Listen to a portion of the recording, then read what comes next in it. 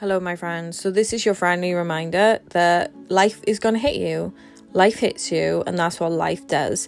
So when you have like goals and plans, don't think, oh, I just wish life would just stop. That is life. That is life's job. Life is 50-50. Life is coming for you.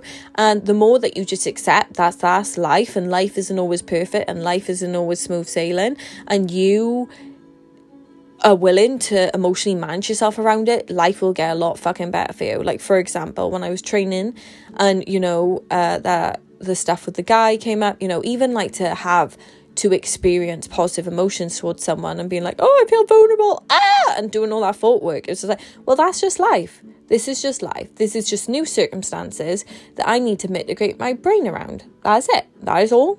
I'm in charge of it. I can control the way I'm thinking. And when you realize that, it just makes the journey so much better, and it makes you be able to show up for yourself and your goals. Like, for example, today I'm like, so what, I'm sad, I can still show up. Not a problem. I can show up no matter what. Just give yourself some grace, and just remember that life isn't meant to be easy, and you can handle it, and I promise you can. I hope it helps. See ya.